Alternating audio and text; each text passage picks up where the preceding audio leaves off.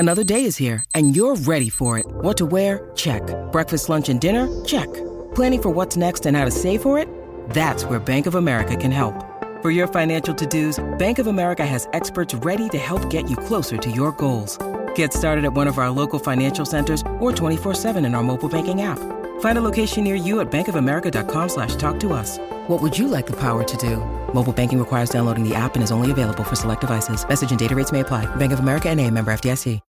When you need mealtime inspiration, it's worth shopping Kroger, where you'll find over 30,000 mouth-watering choices that excite your inner foodie. And no matter what tasty choice you make, you'll enjoy our everyday low prices, plus extra ways to save, like digital coupons worth over $600 each week. You can also save up to $1 off per gallon at the pump with fuel points. More savings and more inspiring flavors make shopping Kroger worth it every time. Kroger, fresh for everyone. Fuel restrictions apply.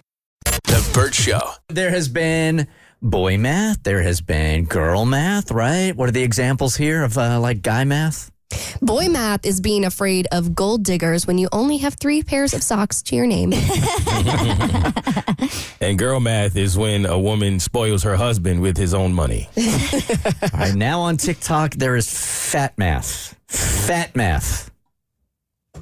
Here are my fat math rules. Number 1, if you walk to pick it up, it's healthy. Number 2, all dips or dipping sauces are healthy if you use a vegetable. If you want to dunk celery in buttermilk ranch, that's healthy. Number 3, if you have a sober weekend, you can eat whatever you want. You're saving so many calories from not drinking alcohol, go all out on food. Number 4, this speaks for itself, Chipotle is healthy. Number 5, ordering a Caesar salad and fries is the ultimate balanced meal. Like, a salad is green, it's healthy, you deserve a side of fries. Fat math. Number 6, if you eat healthy all day, then you deserve to end your day with a sweet treat. Number 7, if you walked into the gym, you worked out. I don't care if you were there for 5 minutes, that's a workout. Number 8, it's actually unhealthy if you don't get a snack at the movie theater. If you sit down for a movie theater and you don't have popcorn or your favorite carbonated beverage in hand, that is mentally unhealthy, therefore it is unhealthy. Number 9, if your mom made it, it's healthy. Like, yes, this is fat math, but like, it also is logic. Like, your mom's mac and cheese must be healthier than the one you got from Panera. And finally, rule number 10, if it was free, it was 0 calories.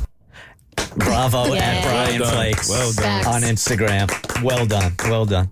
All right, I think we've all been here before, right? When you're dating, you just start to think like, my radar's off. My gut is it's just not working anymore. So how do you even get that back if you lose that?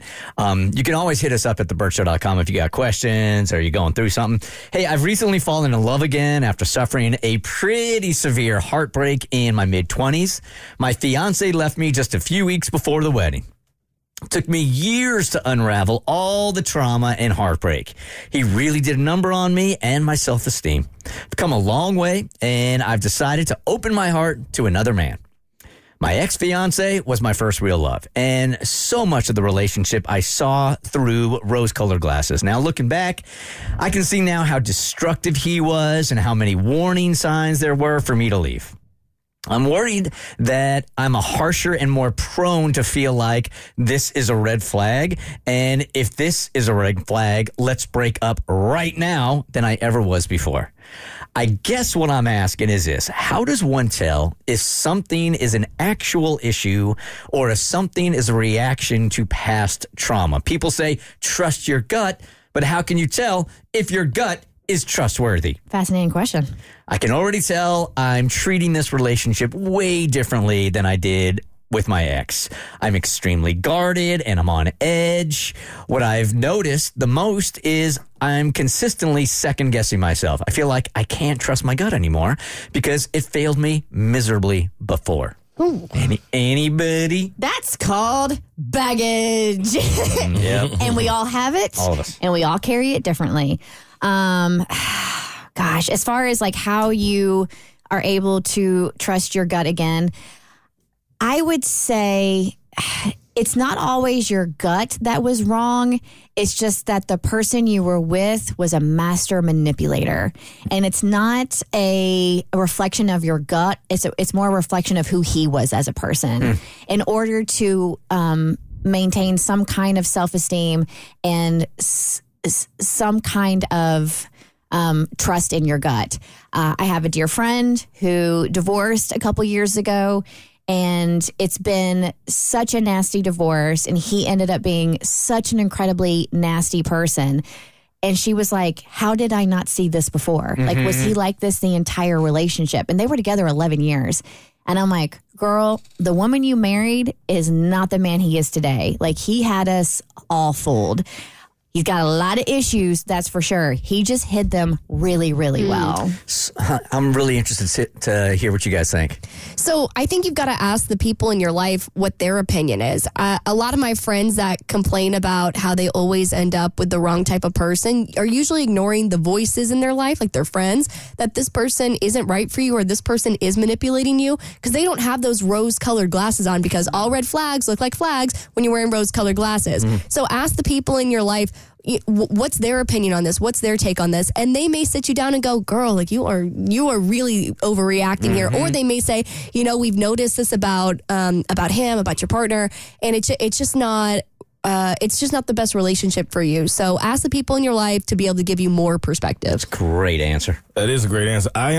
This is tough for me because I still struggle with it. So I don't really know how to help. I think I've carried trust issues with me from after my first relationship and so on. And I don't think I've ever truly been able to get rid of them. I think even in being alone for so long, it kind of gets worse because you do tend to feel like you should run at the first sign of anything going bad. But I have learned that typically if you give things time and you do trust the people around you and you do trust your instincts, someone will show you who they are. And it really is up to you to believe it when you see it. And if you do not see it, then that means you have nothing to worry about. But usually it's there. You're just ignoring it. Dang, I'm bummed I'm the last one to go here because I think you guys covered it. I want to piggyback on what Abby said, is that I agree with that. Like, the signs are there and your friends are usually pretty good at telling you about it. When I have found myself in bad relationships, my gut was always right. Just my voice of optimism drowned out my gut. And in looking back, I'm just like, I knew all along. What a waste of time. So I think you really have to ask yourself, did you not see the signs? Like Abby said, did you not see the signs, or did you just choose to ignore them? And a lot of people choose to ignore them because they'd rather be with somebody than not. Truth. All right, Cass, the worst gift ever for dating. My friend is unhinged. And when she told me she was going to give her boyfriend of 6 months, keep that in mind, 6 months, this gift, I was like, cool, we're going to prep for a breakup because this is the biggest red flag I've ever heard of. So I'm a mom of two, if you didn't know. And on TikTok, you'll see stuff fed to you, like stuff for kids. And there's one thing I wanted to do, and I shared it with her because I thought it was super cute. There are these little teddy bears that you can get made out of your child's old onesies. So any of them that are stained that I can't donate, I'm going to collect them and have these little teddy bears made for each kid out of like onesies I remember from their childhood. I thought it was the sweetest thing ever. She reached out to this Etsy shop creator and asked if they would make one out of her used underwear. No. Used? Nope. Used. Just nope. Well, the Etsy shop creator said just, yep, it's a paycheck, and made it. And she gifted her boyfriend of 6 months a teddy bear made out of her used underwear. They are still dating. He absolutely loved it. You into this? Yeah, I was just about to say, hold on a second. On second thought, hold on. 6 months? A little sexy? 6 months. Nah, that's too soon. That's too soon. Yeah, nah. And I don't used underwear. You know what? No, never, actually. Yeah, now that I think about it. Yeah, no. Think about it. And this only goes one way, sincerely. Like, a woman can do this for a man, but if a man gave me his used drawers as a teddy bear, I'd be like, what in the hell is wrong? Or he's got still got the skid marks on it. Nothing sexy about that. Not at all. Nothing sexy about that. I see your game plan, though. Maybe my freak flag just flies a little higher than yours. Dude, I said so. we've known that for years. The Burt Show.